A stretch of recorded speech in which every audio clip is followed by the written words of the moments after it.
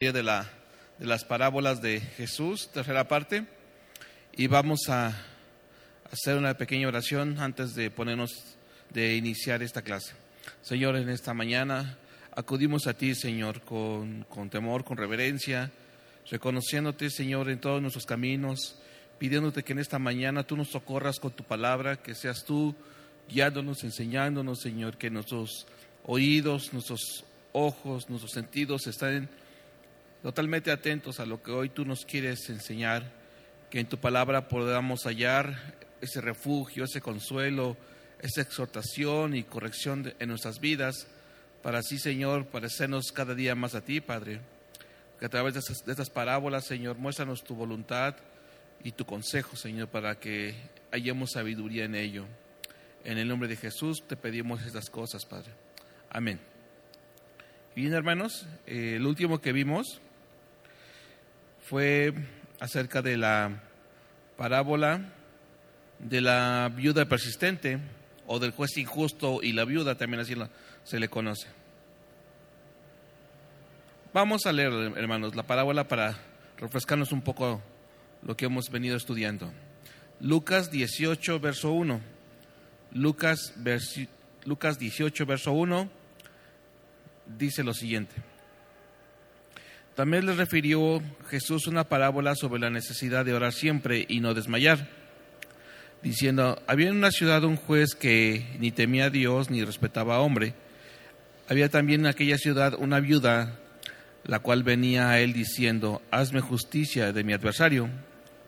El versículo 4 dice: y él no quiso por algún tiempo, pero después de esto dijeron dentro de sí: aunque ni temo a Dios ni tengo respeto a hombre, sin embargo, porque esta viuda me es molesta, le haré justicia, no sea que viniendo de continuo me agote la paciencia. El verso 6. Y dijo el Señor: oíd lo que dijo el juez injusto.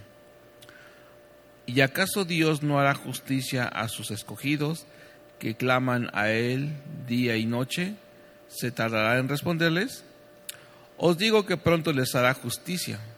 Pero cuando venga el Hijo del Hombre, ¿hallará fe en la tierra? Entonces, hermanos, vemos que la idea no es en sí la persistencia en orar simplemente, tiene que ver otros aspectos, sino que nos deja la idea del ánimo para que no nos rindamos ante el pecado o la desesperación, porque pues, lamentablemente nuestros sentidos naturales apelan a las evidencias, ¿no? A los resultados. Y cuando no vemos un resultado de una manera inmediata a nuestra necesidad, podemos experimentar desesperación y hasta a veces podemos pecar de incrédulos. Entonces, lo que la parábola nos está estimulando, hermanos, es a tener la clase de fe que confronta los riesgos de la vida, ¿verdad, hermanos? Precisamente eso es la fe, hermanos, poner nuestra confianza en nuestro Dios, de que Él hará conforme a su designio y a su voluntad, hermanos. Y en verdad vivir piadosamente, vivir confiando en Dios, pues vamos a tener riesgos en nuestra vida, hermanos. Entonces, es la clase de fe que se destaca no tanto por la regularidad, sino por la persona a quien se dirige. ¿A quién es? Pues a Dios mismo, hermanos. Entonces, la oración debe ser siempre que Dios logre su reino, ¿verdad, hermanos? ¿Y dónde lo podemos ver? En la oración modelo, en Mateo 6, ¿verdad? Y en Lucas 11. Es ahí donde los podemos encontrar. Y encontramos ahí la esencia de esta fe. ¿Cuál es? Venga tu reino, ¿verdad? Cuando ya empezamos a atender y a comprender que nosotros nos debemos a Dios, siempre estaremos apelando a las cosas que pertenecen a Dios, es decir, que venga tu reino. Porque aquí en la tierra, hermanos, pues es un lugar complicado, ¿verdad? Porque se dice: hágase tu voluntad en la tierra así como lo es en el cielo, ¿verdad? Porque en el cielo está todo en perfecta armonía, todo se ejecuta con perfecto orden, pero aquí en la tierra es menester que venga el reino de Dios. Sobre todo, hermanos, la fe que ora y la oración de fe es la que espera finalmente la vindicación de Dios. En este verso 8, hermanos, en la primera parte, dice que asegura que Dios ha de vindicar a los elegidos.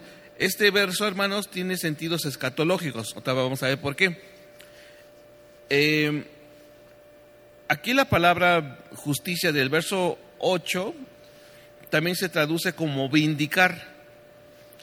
Y que el significado espiritual de la palabra venganza en la Biblia es la vindicación. ¿Y qué es la vindicación, hermanos? Defender o exculpar a una persona injustamente atacada. Los cristianos frecuentemente, cuando nos sometemos a la voluntad de Dios, cuando queremos vivir o anhelamos y vivimos de una manera piadosa, muchas veces, hermanos, vamos a ser atacados y nos van a culpar de una manera injusta, ¿verdad, hermanos? Eso es una consecuencia, hermanos, es una evidencia del que anda caminando con rectitud, porque vivimos en un mundo totalmente en tinieblas.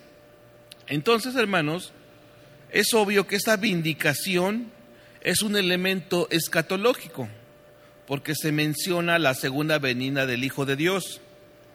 Vamos a leer el verso 8, hermanos, y que es una pregunta que el Señor Jesús está haciendo en este momento, en la última parte. Vamos a leer Lucas 18, verso 8, hermanos.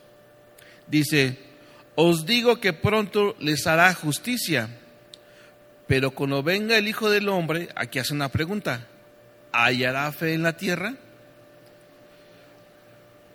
Hasta ahora, hermanos, parece no encajar a primera vista el hilo de la parábola, como que primero habla de la viuda y del juez injusto, y al final hasta el verso 8 dice que si Dios les hará justicia a los suyos, pero dice ¿hallará fe? Habla en un sentido escatológico, como que habla aparentemente cosas diferentes, pero vamos a entenderlo. Si vemos en los versos 6 al 8, hermanos, de los que acabamos de leer, reflejan un periodo posterior al ministerio del Señor Jesús. Es una época, hermanos, caracterizada por la persecución de los creyentes. Eso se menciona después de la ascensión de Cristo, cuando viene el derramamiento del Espíritu Santo, la llenura a los discípulos y empiezan a esparcir el Evangelio. Posterior a eso, de manera inmediata le vino la persecución a los nuevos creyentes. Pero esta porción, hermanos, o estas palabras, representan una segunda aplicación de la parábola. La primera aplicación es la que nos ofrece Lucas en el versículo 1. ¿Cuál es? Pues les refiere la persistencia en la oración, que es Lucas 18:1, cuando les dice, le refirió también una parábola acerca de la necesidad de orar siempre y no desmayar. ¿Sí lo ven, hermanos? Ahí habla de una cuestión de persistencia al orar. Pero como dice en el verso 8, ¿hallará fe en la tierra? El hecho de orar, hermanos, es un acto de fe, porque estamos orando al Dios invisible, al Dios que no vemos, pero creemos. Y el verso 8, recordemos que tiene que ver un sentido escatológico. Entonces, la supuesta aplicación se dirige a los creyentes perseguidos, que posiblemente estén dudando de la misma supervivencia de la fe cristiana cuando llegue la segunda venida de Cristo. Los primeros creyentes tenían muy en claro que en cualquier momento podía venir la segunda venida de Cristo. Pero imagínense, hermanos, teniendo una oposición totalmente de Roma y del mundo gentil acerca del Evangelio, que estaban padeciendo persecución, y para esto el Señor les dice que era necesario orar, la oración y la persistencia y no desmayar, hermanos. Entonces empieza a adquirir un sentido esos versos. Entonces Jesús, por medio de esa parábola, también pregunta si Dios tardará en contestar las oraciones de los suyos. Es decir, les pregunta, ¿les hará esperar? Vamos al verso 7, hermanos, de lo que estamos estudiando. Lucas 18, verso 7. Lucas 18, verso 7 dice lo siguiente: ¿acaso Dios no hará justicia a sus escogidos, que claman a Él día y noche, ¿se tardará en responderles? Esto, hermanos, hace un contraste con el juez. ¿Por qué? Porque a Dios no le molesta que su pueblo clame a Él de día y de noche, ¿verdad? Que hace un claro contraste de lo que dice, el mismo juez dice, pues bueno, mejor voy a atender a esta mujer porque no sé que un día de esos me colme la paciencia, ¿verdad? Pero a Dios no le molesta que nosotros vayamos frecuentemente a orar a Él y clamarle y pedirle por las necesidades que están dirigidas hacia el reino, y aún por nuestras propias necesidades personales también, hermanos. El que Dios escuche las oraciones no se debe entender como que desiste de una determinación de no contestar. Más bien, Dios contesta la oración según su tiempo y según su plan, porque es ahí donde debemos entender que nos debemos apegar a la soberanía de Dios, porque nosotros no estamos para mandarle ni indicarle a Dios lo que debe de hacer. Él, en su eterna sabiduría, determinará cuándo contestar y si debe ser contestada esa oración, hermanos. Entonces, cuando se aproxima el tiempo, es decir, el tiempo de la respuesta de esa oración, Dios lo hace de una manera rápida. No sé si ustedes alguna vez han experimentado esa parte que Dios responde de una manera casi inmediata a una oración.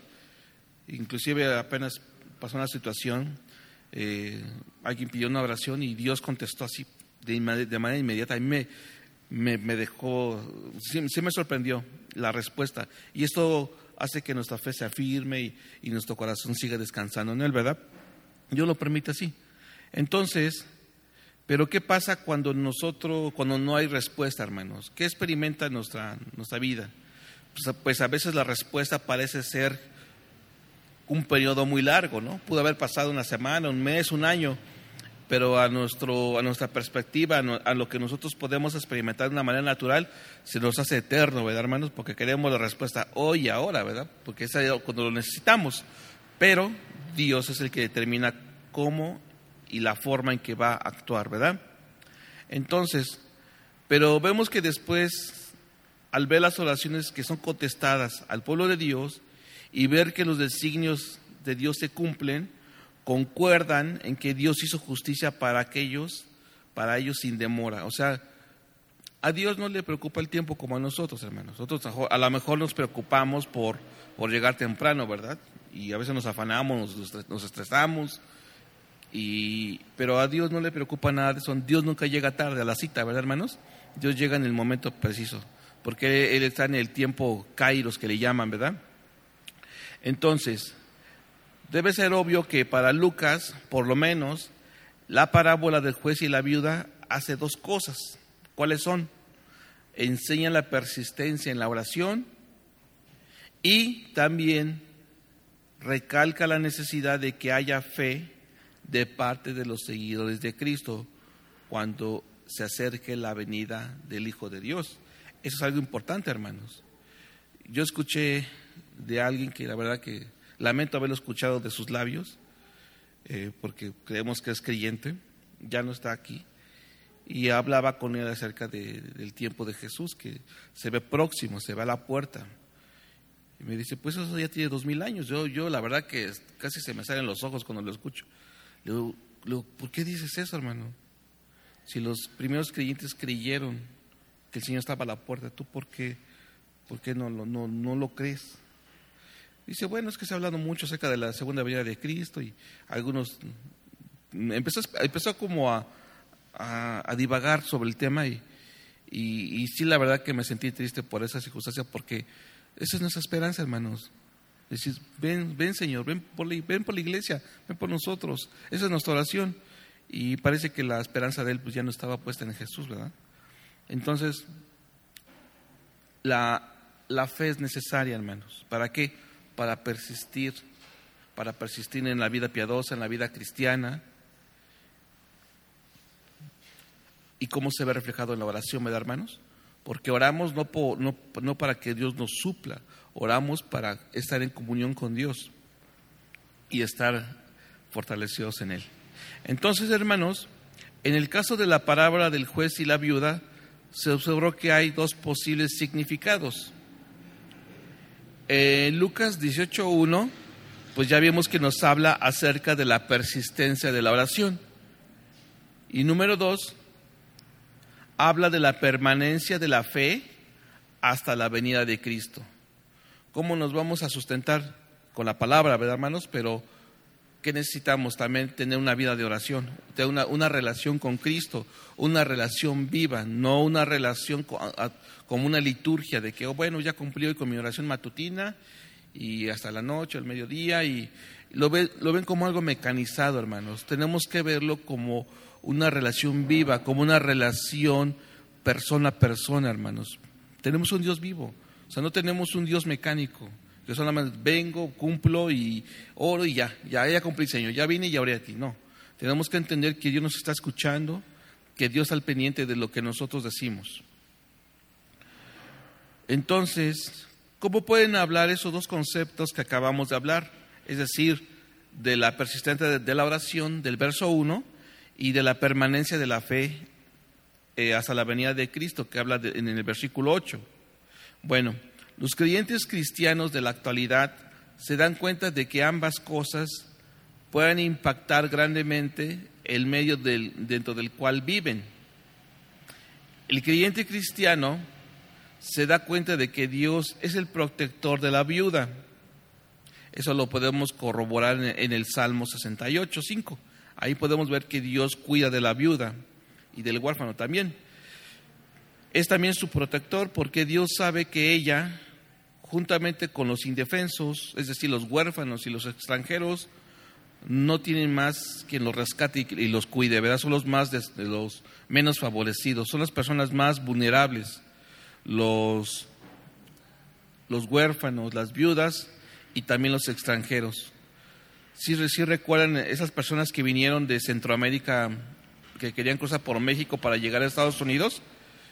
La verdad se vinieron con lo que pudieron y son muy pocas cosas con las que pueden traer y dependen de otras personas para supervivencia, hermanos. Entonces se les ve como alguien vulnerable porque duermen en la calle y comen de lo que la gente les pueda dar en ese momento o de las pocas provisiones que tengan. Sabemos, hermanos, que en el Antiguo Testamento la viuda y los otros que reciben el cuidado especial de Dios son los representantes son como esos representantes generales de todos los oprimidos. Por lo menos los voceros de Dios durante el antiguo pacto abogaban porque el pueblo de Israel se comportara siguiendo las pautas dadas por Dios mismo. Lo podemos comprobar en Isaías 1, versos 16 y 17. No lo vamos a leer, solamente ténganlo como referencia. Isaías 1, verso 16. Entonces, todo esto quiere decir que si Dios protege a los indefensos y a los oprimidos, se espera que también sus seguidores hagan igual, hermanos. Es decir, nosotros, los creyentes, debemos también ver y cuidar por los menos favorecidos, por los indefensos y por los oprimidos. En este caso está hablando de las viudas, de los huérfanos. En la parábola hay dos personajes principales, el juez y la viuda, y se puede aprender de ambos con relación a los problemas en la actualidad. Y vemos que al igual que la viuda y su tenacidad en seguir exigiendo la justicia ante el juez, los creyentes cristianos pueden orar siempre y no desmayar. Pero ya no es ante un juez injusto, ¿verdad? Sino ante el juez supremo, porque lleve más justicia a la sociedad, ¿verdad, hermanos? Y constantemente estamos pidiendo y clamando a Dios que actúe de una manera de acuerdo a su justicia, ¿verdad? No estamos orando para que le caiga un fuego sobre un presidente, una persona, o sea, ciertas personas, sino que Dios haga justicia conforme a su voluntad. Porque aquel que empieza a decir, Señor, mi justicia, y primero va a mirar nuestra vida, hermanos, créanmelo, porque Dios no solamente va a hacer justicia hacia un sentido, sino va a mirar también hacia nuestra vida, qué tan íntegros somos. Entonces ahí tenemos que tener cuidado y muchas veces pues nos tenemos que examinar entre ellos. Yo siempre debemos de clamar por misericordia y que Dios en esa sabiduría que tiene pues pueda impartir justicia de acuerdo a su santidad, ¿verdad, hermanos? Entonces podemos ver, hermanos, que el cristiano no debe hacer nada que venga a desprestigiar la causa de Cristo y la justicia que Él representa. Es decir, nosotros no debemos tomar justicia por nuestra propia mano, hermanos. De hecho, la misma ley, la Constitución, nos dice que ningún hombre hará justicia por su propia mano. Entonces, hermanos, porque nuestra justicia puede ser pecaminosa, ¿verdad? La justicia del hombre puede ser corrupta, puede ser egoísta. Por eso dice Dios, mía es la venganza, dice el Señor. Y no es porque esperes que lo consuma Dios, sino porque Dios actuará de acuerdo a sus misericordias.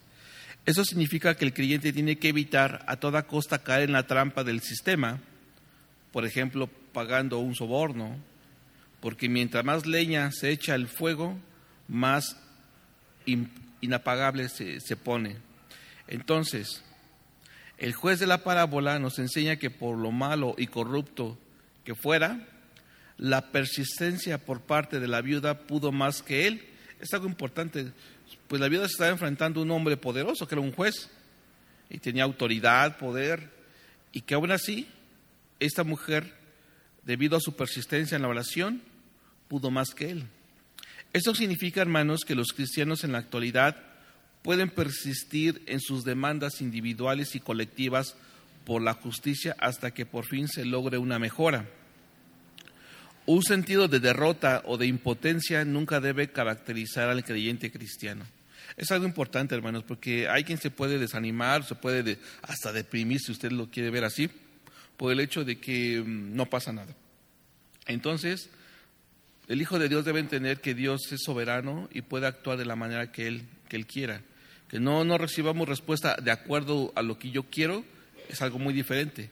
Siempre debemos apelar a la respuesta de Dios, porque será perfecta, hermanos. Finalmente, hermanos, la segunda enseñanza respecto a la permanencia de la fe tiene un aporte también de la realidad actual en que vive el creyente. Porque recordemos que en el verso 8, el Señor Jesús preguntó, sin embargo, cuando venga el Hijo del Hombre, ¿hallará fe en la tierra?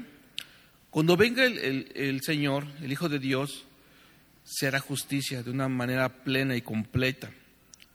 Pero a la vez el Señor afirma eso, pero hace una pregunta, porque dice, ¿hallará fe en la tierra? Eso es algo importante. Eso nos habla de que cuando Él venga, no muchos van a tener fe, hermanos. Es importante, hermanos, esta pregunta porque alude a un tema mayor, la venida del reino en sus etapas consumadoras, inauguradas por la segunda venida de Cristo. Sabemos, hermanos, que hasta en la historia que Cristo sufrió hasta la muerte, y los cristianos de la primera iglesia también sufrieron por su fe, fueron fuertemente perseguidos y oprimidos. Entonces, no debe sorprendernos que también en nuestro tiempo y en nuestras latitudes, los cristianos que se oponen a la injusticia en todas sus manifestaciones vayan a pagar las consecuencias. Y eso ya lo estamos viendo, hermanos. Ahorita tal vez no lo vemos tan evidente, pero si nosotros nos oponemos a la ideología de género y todas las aberraciones que se ya están viendo y que el gobierno las está abrazando y las está legislando, pues seguramente en un tiempo, hermanos, cualquiera que hable del Evangelio nos van a tomar como criminales, porque nos van a tomar como unas personas herméticas, como unas personas que así nos mencionan que odiamos a las personas que piensan diferente a nosotros. Entonces, hermanos, pues Dios nos está mostrando lo que puede pasar en un futuro.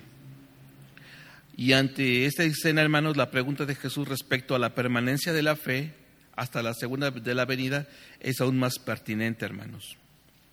Entonces vamos a entrar ahora a ver la parábola de los dos hijos, hermanos. La parábola de los dos hijos.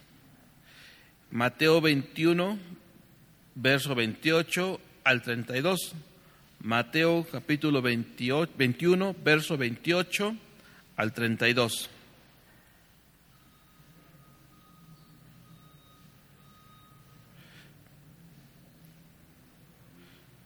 dice: ¿pero qué os parece un hombre que tenía 2 hijos, y acercándose al primero le dijo: Hijo, ve hoy a trabajar en mi viña? Respondiendo él dijo: No quiero. Pero después arrepentido fue. Y acercándose al otro le dijo de la misma manera, y respondiendo él dijo: Sí, Señor, voy, y no fue.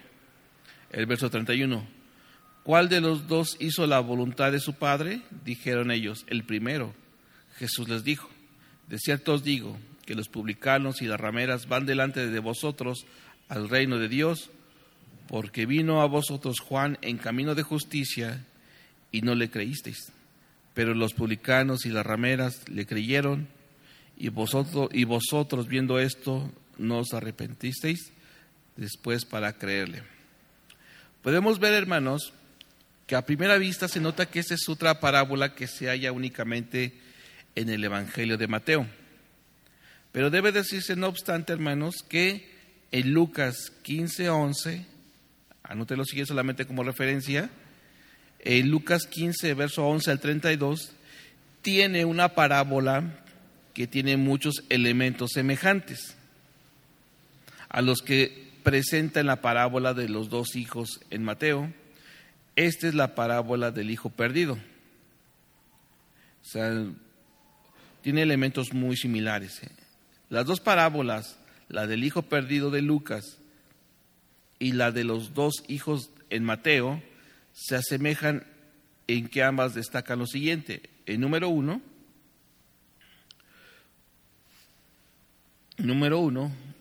un hijo que se caracteriza por ser desobediente al principio,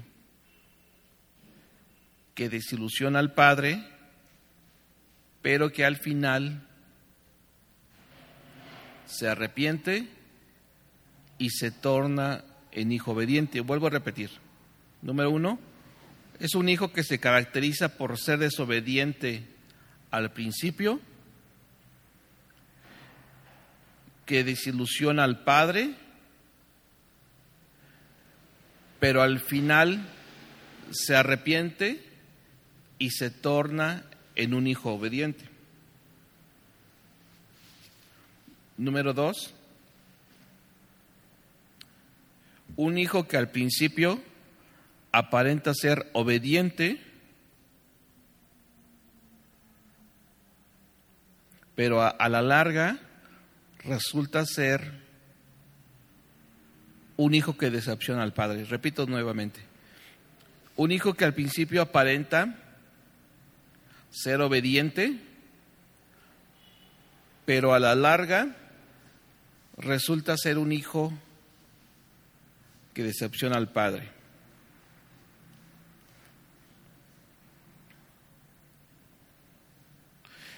La parábola, hermanos, de los 2 hijos en Mateo es precedida por la pregunta hecha por los sacerdotes principales y los ancianos del pueblo respecto a la autoridad de Jesús. Vamos a leer nuevamente Mateo 21, hermanos, pero vamos al verso 23. Es ahí cuando estos hombres desafían la autoridad de Jesús. Mateo 21, verso 23. Dice: cuando vino al templo, los principales sacerdotes y los ancianos del pueblo se acercaron a él mientras enseñaba y le dijeron: ¿con qué autoridad haces estas cosas y quién te dio esta autoridad? Ese tema, hermanos, se remonta a la sanidad de los 2 ciegos en Jericó. Cuando el Señor Jesús se acerca a ellos, estos lo identifican como el Mesías, el ungido, y lo hacen por el término Hijo de Dios. Vamos ahí, hermanos, a esta parábola. Mateo 20, verso 29. O sea, si se dan cuenta, estamos yéndonos un poquito para atrás. Son los 2 ciegos que reciben la vista. Mateo 20, verso 29, dice lo siguiente: al salir ellos de Jericó, les seguía una gran multitud, y 2 ciegos que estaban sentados junto al camino, cuando oyeron que Jesús pasaba, clamaron diciendo: Señor, Hijo de David, ten misericordia de nosotros. Y la gente les reprendió para que callasen. Pero ellos clamaban más diciendo: Señor, Hijo de David, ten misericordia de nosotros. Y deteniéndose Jesús los llamó y les dijo: ¿qué queréis que os haga? Ellos le dijeron: Señor, que se han abierto nuestros ojos. El verso 34. Entonces Jesús, compadecido, les tocó los ojos y enseguida recibieron la vista y le siguieron. La ocasión, hermanos, de la pregunta por los líderes religiosos también tiene por base la actuación de Jesús en la entrada triunfal en Jerusalén. Lo podemos constatar en Mateo 21. Es Mateo 21, verso 1 al 11. Dice: las aclamaciones de los dos ciegos son confirmadas por las multitudes durante la entrada a Jerusalén por Jesús. Es obvio que Jesús intencionalmente asume el papel profetizado del Mesías al entrar a la ciudad montado sobre un asna y su pollino. Vemos que aquí que Mateo, hermanos, no pierde la oportunidad de incluir dos textos del Antiguo Testamento, es decir, Isaías 62, 11, anótelos por favor, Isaías 62, verso 11 y Zacarías capítulo 9, verso 9.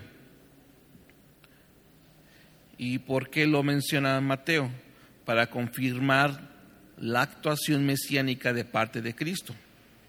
Vamos a leerlos, hermanos. Isaías 62, verso 11, dice lo siguiente: He aquí que Jehová hizo oír hasta lo último de la tierra decir a la hija de Sión: He aquí viene tu Salvador, he aquí su recompensa con él, y delante de él su obra.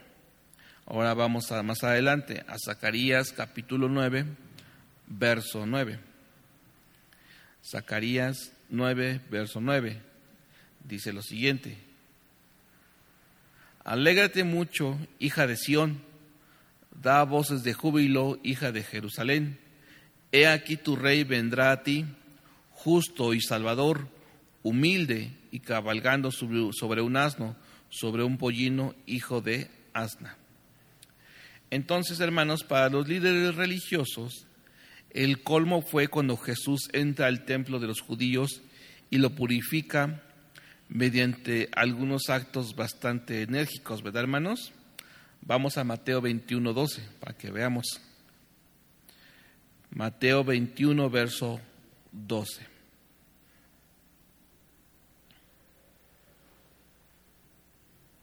Dice lo siguiente: Y entró Jesús en el templo de Dios y echó fuera a todos los que vendían y compraban en el templo, y volcó las mesas de los cambistas y las sillas de los que vendían palomas. Y les dijo: escrito está, mi casa, casa de oración será llamada, mas vosotros la habéis hecho cueva de ladrones. Entonces podemos ver que Jesús ocasionó más furor de parte de los líderes religiosos por el uso de la Escritura para condenar los abusos y atropellos que cometían los cambistas y los vendedores. Y vemos que no tan solo estaban estos dentro del templo ante la anuencia de la jerarquía, sino que ésta contemplaba que sus ventajas económicas se iban disipando. Pues el Señor les estaba tirando su mercadito, ¿verdad?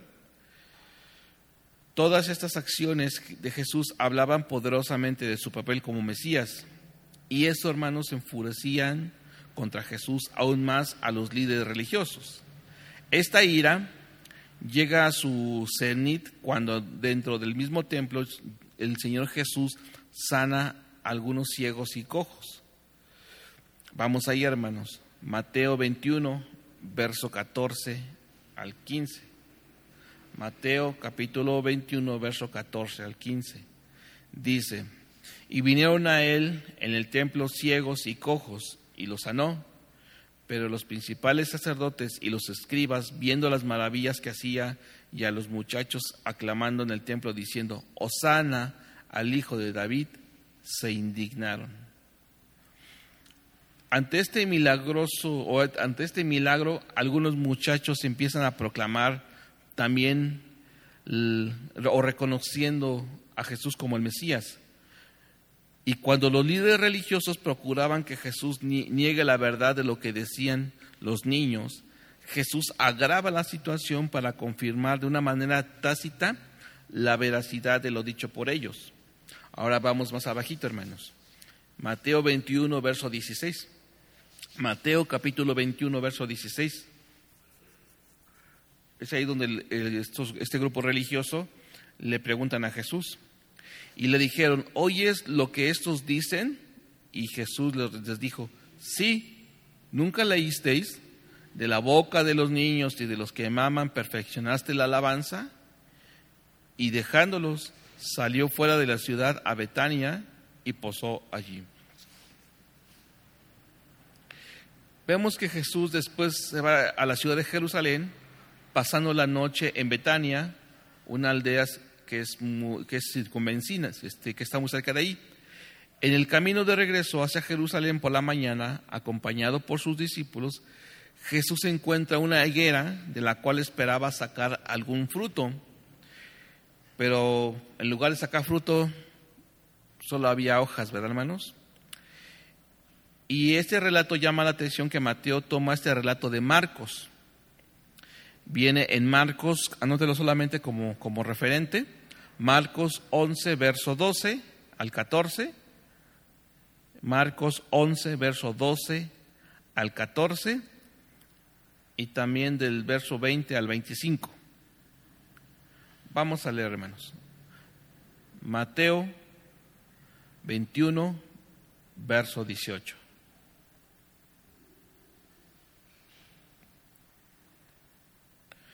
Dice Mateo 21, verso 18. Por la mañana, volviendo a la ciudad, tuvo hambre, y viendo una higuera cerca del camino, vino a ella, y no halló nada en ella, sino hojas solamente, y le dijo, nunca jamás nazca de ti fruto. Y luego se secó la higuera. Viendo esto, los discípulos decían maravillados, ¿cómo es que se secó enseguida la higuera? Respondiendo Jesús le dijo, de cierto os digo que si tuviereis fe y no dudaréis, no solo haréis esto de la higuera, sino que si a este monte dijereis, quítate y échate en el mar, será hecho. Y todo lo que pidiereis en oración, creyendo, lo recibiréis. Ahora vamos a leer la parte que dice en Marcos 11, verso 12.